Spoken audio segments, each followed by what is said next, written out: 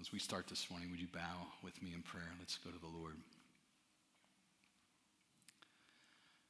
Father, we're here as your people. We love you. We're so grateful for what you have done for us, in us, through us, and as Jenna reminded us, in spite of us. The power of the Holy Spirit. We worship you because you are so much more than we could ever be. And because of that, we end up being fruitful. And that's amazing. God of the universe who fashioned us, who made us from nothing, and then in Christ made us something. The one who is, was, and is to come, the Almighty. The one who has set forth a plan to redeem rebel people like me and has offered us hope and a future in Jesus Christ, who is one day going to come back to redeem his people. And we look forward to that like the early church and say, Maranatha, come quickly, Lord Jesus. This morning we have nothing to bring to you. You have brought it all to us. And I pray that as we open the word, the Holy Spirit would speak to us, open our eyes to see things that we perhaps haven't seen, stir in our hearts to make that heart pliable and moldable for your good, for your glory, we pray in Jesus' name. Amen. Well, a couple of weeks ago, Pastor Charlie and I were down in Florida for a prayer conference that was amazing. And by the way, to me, the T-shirt deal should just seal the deal for you as volunteers for VBS. I tried that little gimmick with my wife going down to Florida. She was not happy that I was going to Florida in the middle of the winter and not taking her. And so I'd always heard, you bring back a T-shirt and you should be good to go. So right before I got on the plane to come back home in Tampa, I bought a T-shirt, and it really didn't work. But anyway, we're flying to Florida on a no-frills airline out of Trenton, New Jersey. How many of you never knew Trenton, New Jersey has an airport? Yeah, it's about the size of this room. It's really tiny, but it was cheap. And so cheap you have to walk out in the tarmac and go up the steps to get in the plane, one of those kinds of cheap. And also, of course, like every other airline, pretty much, you have to pay for a check bag. But on Frontier, you also have to pay for a carry-on bag. So we're only going to be gone 2 days. I figured I'll just take a carry-on and we'll be good to go. I don't need any checked luggage. And then we found out the carry-on is even more expensive than the checked luggage. So I did something I never did before. I packed a bag with another man. That really felt weird.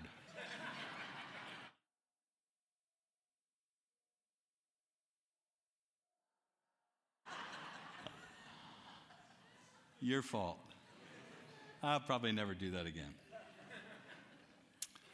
But when we look ahead to things that are coming up, we prepare accordingly, right? So I'm only going to be gone 2 days. I prepare accordingly.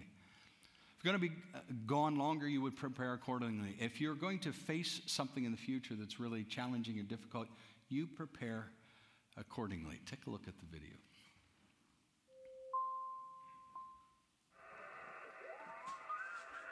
I'm not sure exactly when the prepper movement started, but I do know that it's gaining.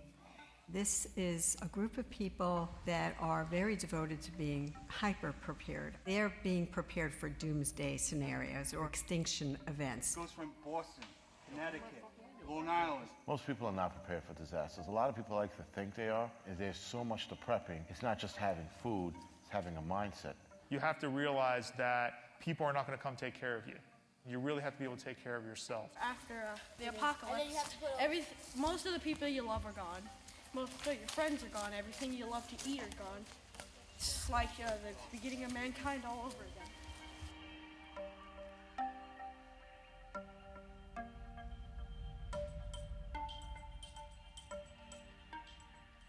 Okay, YouTubers, this is the Angry Prepper. Today's video is episode 1 on the Bug Out series. I got into prepping years ago, and there was a book I read called 1 Second After. And in this book, an EMP goes off, electromagnetic pulse, which sends the United States back into the Dark Ages. At the end of the book, there's a mentioning by Newt Gingrich on how this is a possibility. Terrorists are aware of it. It was pretty much a green light for me to start prepping. You crank this for as long as you can. People that are preppers are everyone and anyone. You know, you could be from any walk of life. You know, Jason's a fireman. You have one woman she's an attorney. I work for a high-tech company. My wife's a university professor. You know, people think that this group is hard up, tinfoil wearing, you know, conspiracy theories. No. Watch a documentary on Katrina. Look at something about Sandy. Look at the, years afterward. Look at Puerto Rico right now. No power, no electricity. I was there for 9/11. The crime is out of control. The system will be overwhelmed. The U.S. is one of the top 5 countries in the world in terms of the number and severity of disaster events. It's because of our location on the globe. We have a lot of coastal regions, and we have a large population, so we're vulnerable to earthquakes and volcanoes. We have wildfires, we have storm surge, hurricanes, cyclone-like events, flooding, landslides, mudslides. We have it all, so we are definitely at risk. There have been studies looking at how prepared the U.S. population is, and less than 50% has even the bare minimal requirements. So people don't want to think about it. The water just came in last night. There's people in there just waiting to get help. And it's horrible to be in that situation where you can't do anything, and you're just waiting. Some people think having a flashlight and a can of beans is it. It isn't. Constitutes a good light show and, a bad night of gas. You prep enough, you're going to make it through that disaster. The roundabout number to start with is 30 days, and then move on to 60 days, then 90, then keep going a month at a time. I'm still at a year and a half after next week when I go on my Prepper Blitz, which is just canned goods at a supermarket. I'll be at a year and 8-9 months. So the question I want us to think about this morning is, if something bad's going to happen, what kind of preparation do you have to make? If you know that something lies ahead, what you're going to do to get ready for that? And our text this morning is back in the book of Luke chapter 17.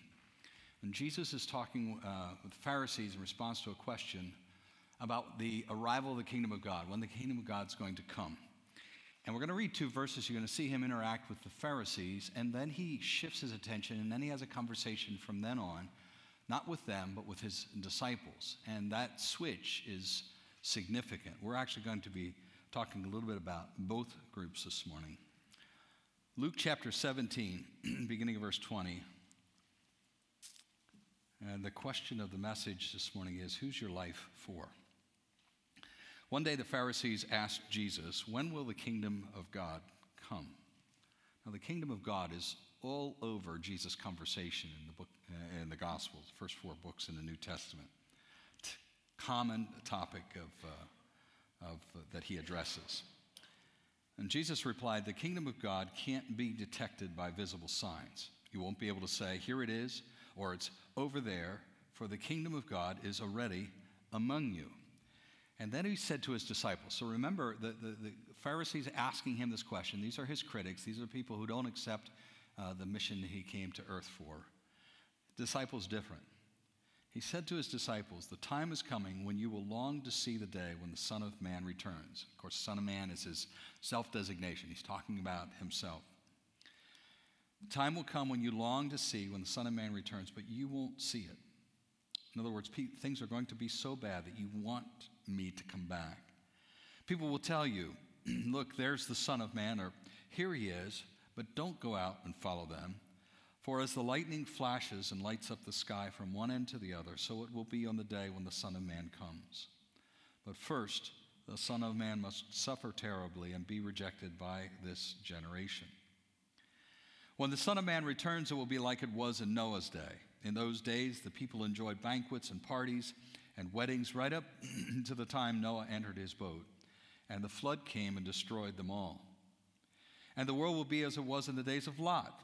People went about their daily business, eating, drinking, buying and selling, farming and building, until the morning Lot left Sodom. And then Fire and burning sulfur rained down from heaven and destroyed them all. Yes, it will be business as usual right up to the day when the Son of Man is revealed. On that day, a person out on the deck of a roof must not go down into the house to pack. A person out in the field must not return home. Remember what happened to Lot's wife?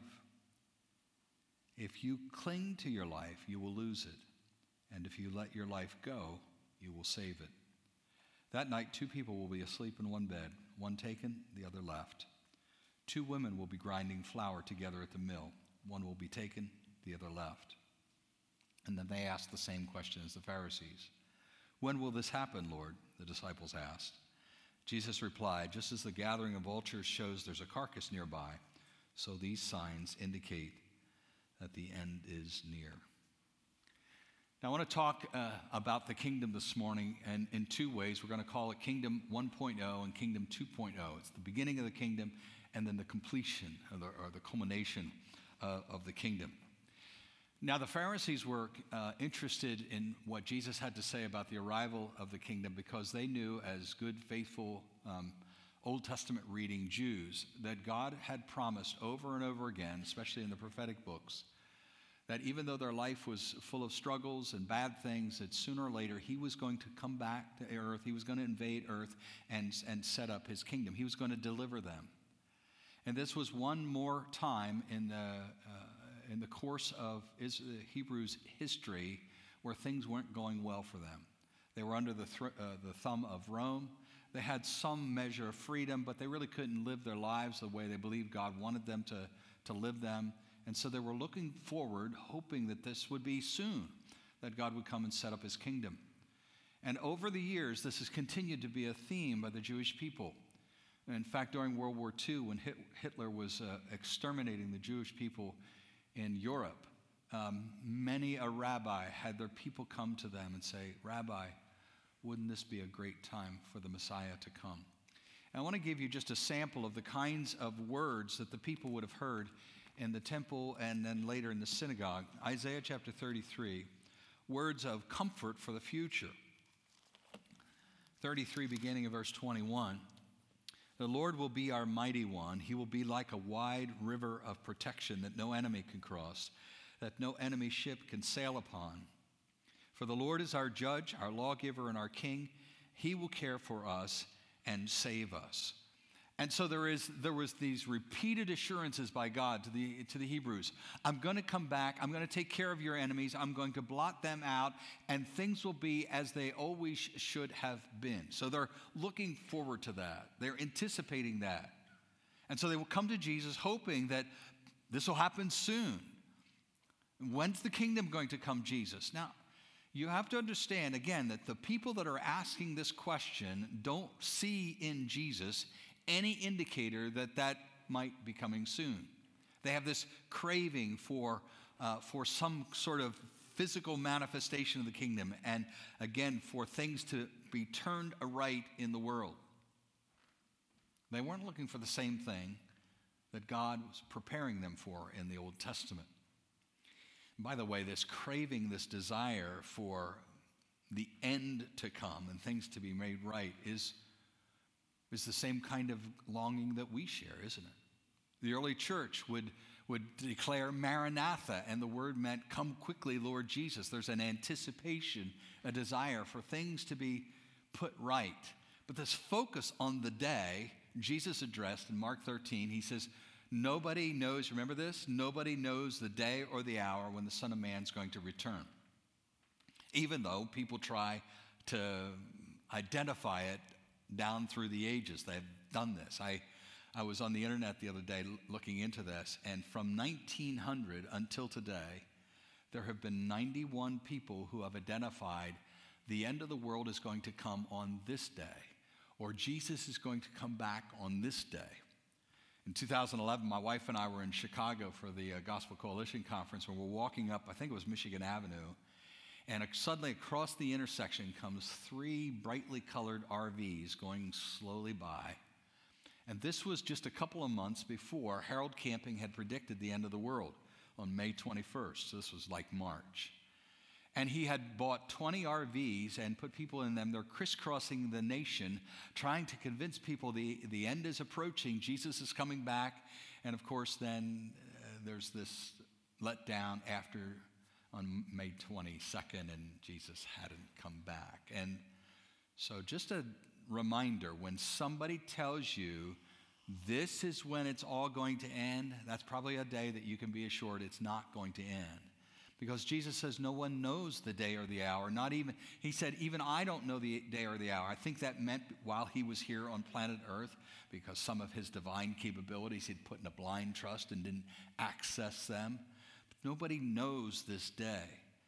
But then Jesus said something amazing to the Pharisees, would have been amazing for them. He said, the kingdom is already among you. What did he mean? Some of your texts might say within you, and that's an accurate translation. But he wasn't saying to the Pharisees, the kingdom of God's within you. These were enemies of God. Jesus identified them that way. So it wasn't like the kingdom of God was there. The kingdom of God was there in the sense that Jesus was there. In Luke chapter 4, when Jesus was just starting his ministry, the first time he preached in his hometown synagogue of Nazareth, he preached from Isaiah 61, the first couple of verses, and every Jew knew that those were kingdom of God verses. Every time those were read, that was a reminder that God was coming to deliver them.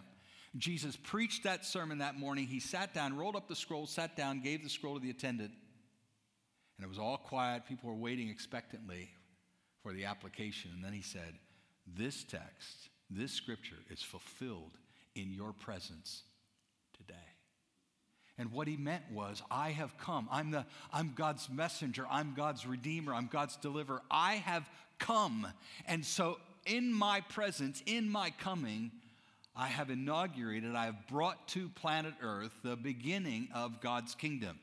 Jesus would say when he cast out demons, if I cast out demons by the finger of God, then you know that the kingdom of God is here. And so the Pharisees, blind to it, but Jesus wanted them to know the beginning it's already, Kingdom 1.0 has already started. Now he says in verse 25, he says, but, he's talking to the disciples now, but before all these things happen, the Son of Man, again, he's talking about himself, must suffer terribly and be rejected by this generation. That word, be rejected, means to be weighed and evaluated and declared useless. They weren't just turning their backs on him. They were saying, you are absolutely worthless. You are absolutely useless. Jesus wanted his disciples to know that there's something significant that's going to stand between now and when the fullness of God's kingdom comes. And that is the significant event. Jesus says, I'm going to suffer. I'm going to be rejected, ultimately put to death. Now, there is a time where the fullness of God's kingdom is coming. Theologians like to look at Jesus and describe the kingdom this way. It's now, it has started, but it's not yet. It's begun, but it's not complete. Its fullness is not going to come until Jesus comes back, and that day is coming. Jesus is going to return, and the kingdom will come in its fullness. Now, when do you think, if you're a follower of Jesus Christ, when do you think Jesus is coming back?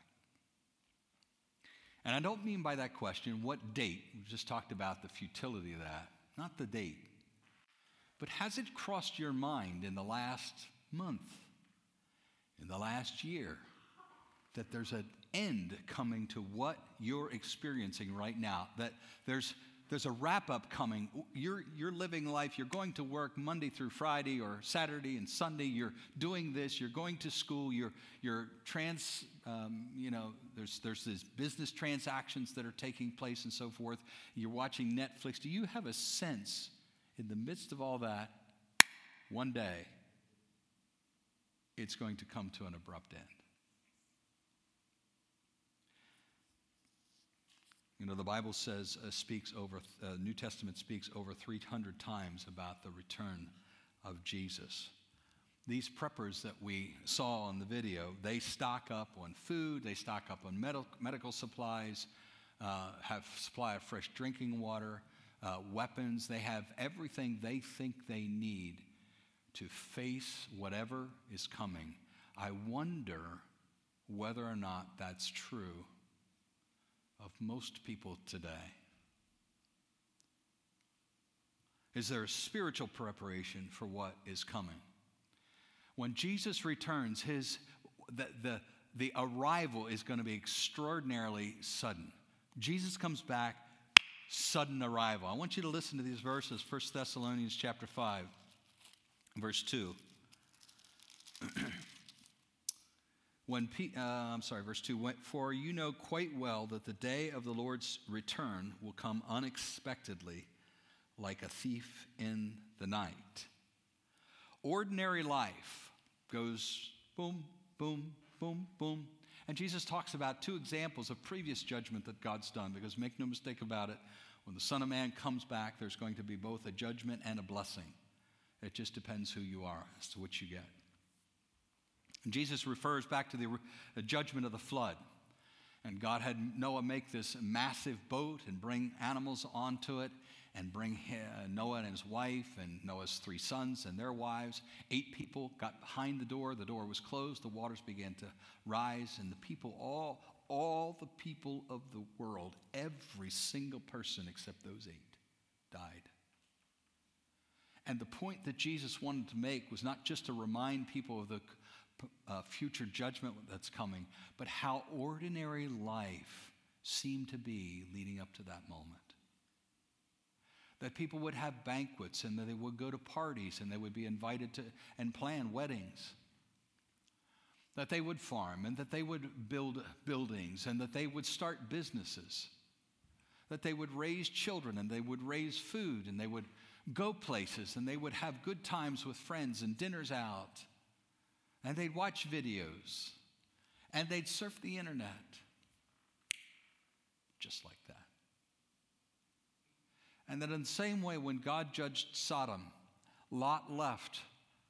And that was the cue for God to be able to judge the city with the kind of awful judgment that's depicted there in Genesis. Fire falls from heaven. Flaming sulfur falls from heaven. And again, he says in Sodom, everything was normal. You just see normal life. Things go along the way they always have. This is what Peter warned his hearers, 2 Peter chapter 3. He says, there are going to be scoffers come in the last days who are going to say, where's this end of the world that these Christians are talking about? Everything goes on like it always has.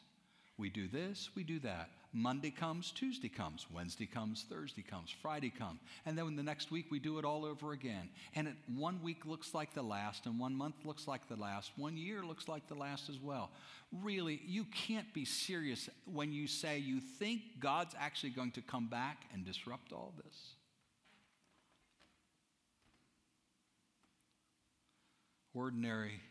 Ordinary life.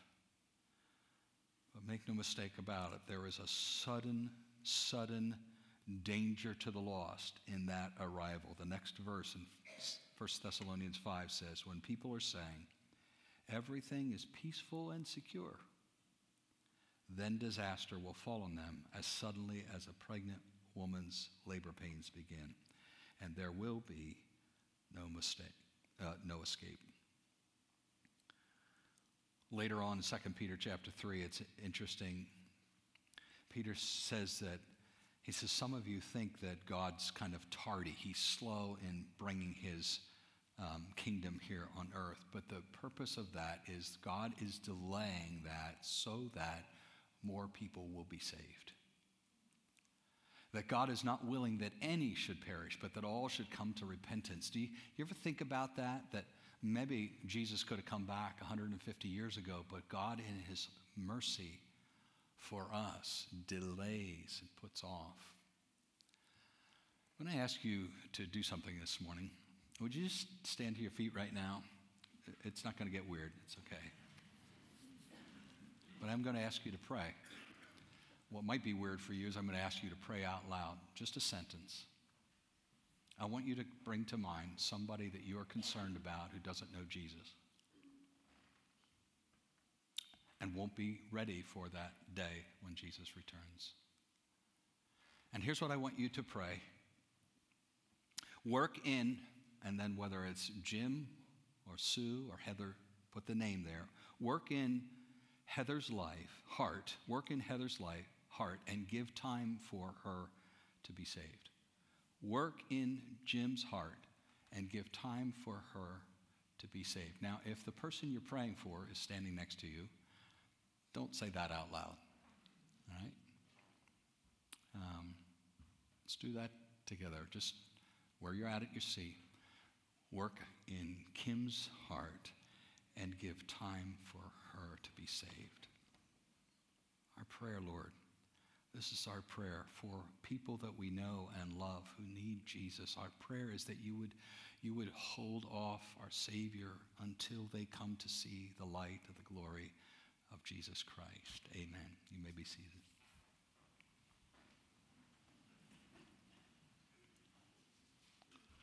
We prayed that because when Jesus comes back, some will be accepted, some will be rejected. Listen to these words in Hebrews chapter 8. That doesn't sound right. Chapter 9. Hebrews chapter 9, at the end of that chapter, it says that Jesus will come again not to deal with our sins, but to bring salvation to all who are eagerly waiting for him. Did you catch what's not said there? To bring salvation to all who are eagerly waiting for him. There's a whole other category of people that aren't mentioned there, and that's those who are not eagerly waiting for him.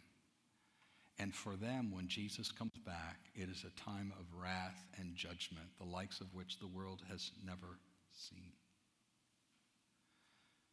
Now, if we think that that sounds heartless and unkind of God, we have to go back and remember verse 25 from what we read in Luke 17. Jesus says, "The Son of Man must suffer terribly and be rejected by this generation." In other words, Jesus says, I'm going to be tortured and die. I'm going to be tortured and die. Then we fast forward to verse 33. And Jesus says, if you want to cling to your life, you're going to lose it. However, if you are willing to give up your life, you're going to gain it. What did he mean by that? Maybe it will be helpful to speak about two lives. If I'm going to hold on to my physical life and have it serve me and satisfy me and do all the things that make me happy, I'm going to lose my eternal life. Conversely, if I'm willing to give my physical life to the Lord Jesus Christ and serve him with it instead of myself with it, I'm going to gain this eternal life. And that's an important thing for you to hear if you're not a follower of Jesus, but it is every bit as important for us to hear all over again if we do follow Jesus. Because how easy and how quickly we just kind of drift into this life where it's about me and satisfying me and serving me and me spending my time doing what I want and me doing things that don't make me look foolish and spending my money the way I want to spend it. And Jesus says, look, if you're going to follow me, you got to understand it's not simply a matter of praying a prayer. That will get you into my kingdom, but make no mistake that if you want to be in my kingdom, you are dying to yourself.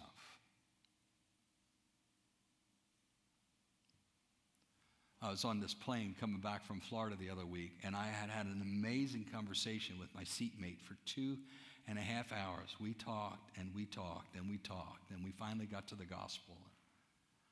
It was an amazing conversation. And plane landed, and we're at the gate, and people are standing up, and we're getting ready to get off. And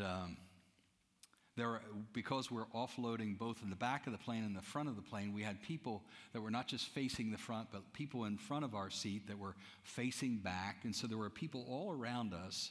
Charlie and myself and this woman, we're still seated. And there are people all around us kind of standing up, some of them looking at us.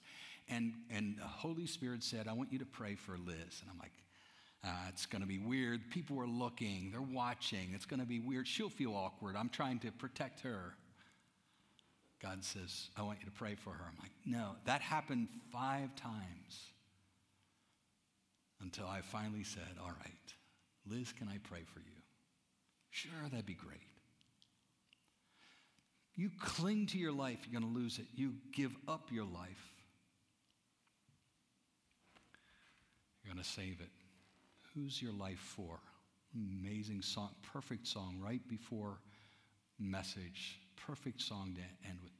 Basically said, who's your life for? Crown him. I want to have the worship team come up now, and I want you to kind of wrestle with this with me. Who's your life for? You say, well, I've said yes to Jesus. Okay. Since you did that, who has your life been for? Who's it all about? Paul says at the end of 1 Corinthians chapter 15, verse 31, I think it is, he says, I die daily. And what he meant was, I face death every day. I could be killed in a moment's notice because of the ministry that he's called me to. And most of you and I, that will not happen to us in our lifetimes. Probably. Most of us won't be faced with a choice, okay, do I stand with Christ or do I face the firing squad or the executioner's sword? Most of us won't have that. But almost moment by moment, we will be in positions where we will decide whether or not I live for Keith or whether or not I live for Jesus. Do you live for Carrie or do you live for Jesus? Do you live for Kyle or do you live for Jesus? And accepting that just as Jesus was rejected, we're going to be rejected too. I mean, so much of the final words that Jesus had for his disciples was, look, bad things have happened to me, they're going to happen to you too. People hated me, and as a result, they're going to hate you. In this world, you will have trouble. Will you take every moment of trouble to find a way to glorify me, or will you seek to escape, and will you seek to satisfy self? I don't know how that applies to you, but God knows your heart. And so for these last couple of minutes, we're going to wrap up with the worship team just playing some background music. I'd like you to just invite the Holy Spirit to speak to you wherever you're at in your life. Is there some aspect of your life that the Spirit would say, my child, you've sold out here. You've sold out there. You know it. Maybe nobody else knows it, but you know it. And what are you going to do about it? And so for just a couple minutes, just where you're at your seats, just do some business with the Lord.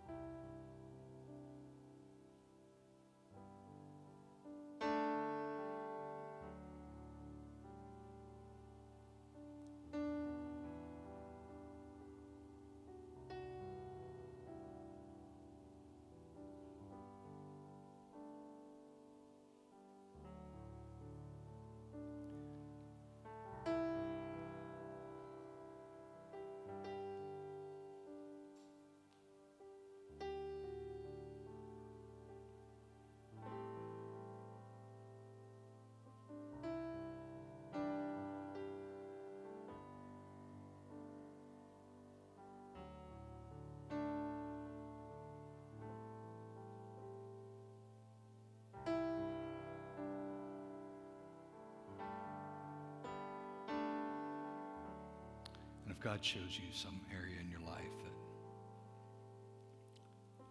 you need to turn from sin, you need to go back to somebody and make something right, you need to offer someone forgiveness, you need to pay some money back, you need to break off a relationship, whatever God asks you to do, here's the promise. If we confess our sins, he's faithful and just to forgive us our sins and cleanse us from all unrighteousness. That he who began a good work in you will carry it to completion till the day of Christ Jesus. Brothers and sisters, there is hope. Jesus didn't tell us to give up our lives because he's simply intent in making our lives miserable. We confuse misery and happiness sometimes and think that what gives us happiness or pleasure or joy or satisfaction or prosperity or glorious future, we think that's right, and our minds are confused because the enemy has distorted us. Jesus desires us to give us the great and glorious hope of peace with the living God who's made us and who's bought us with his Son's blood. So he brings you to the point of recognition. He'll bring you to the point of confession. He'll bring you to the point of restoration. And that's where the joy is.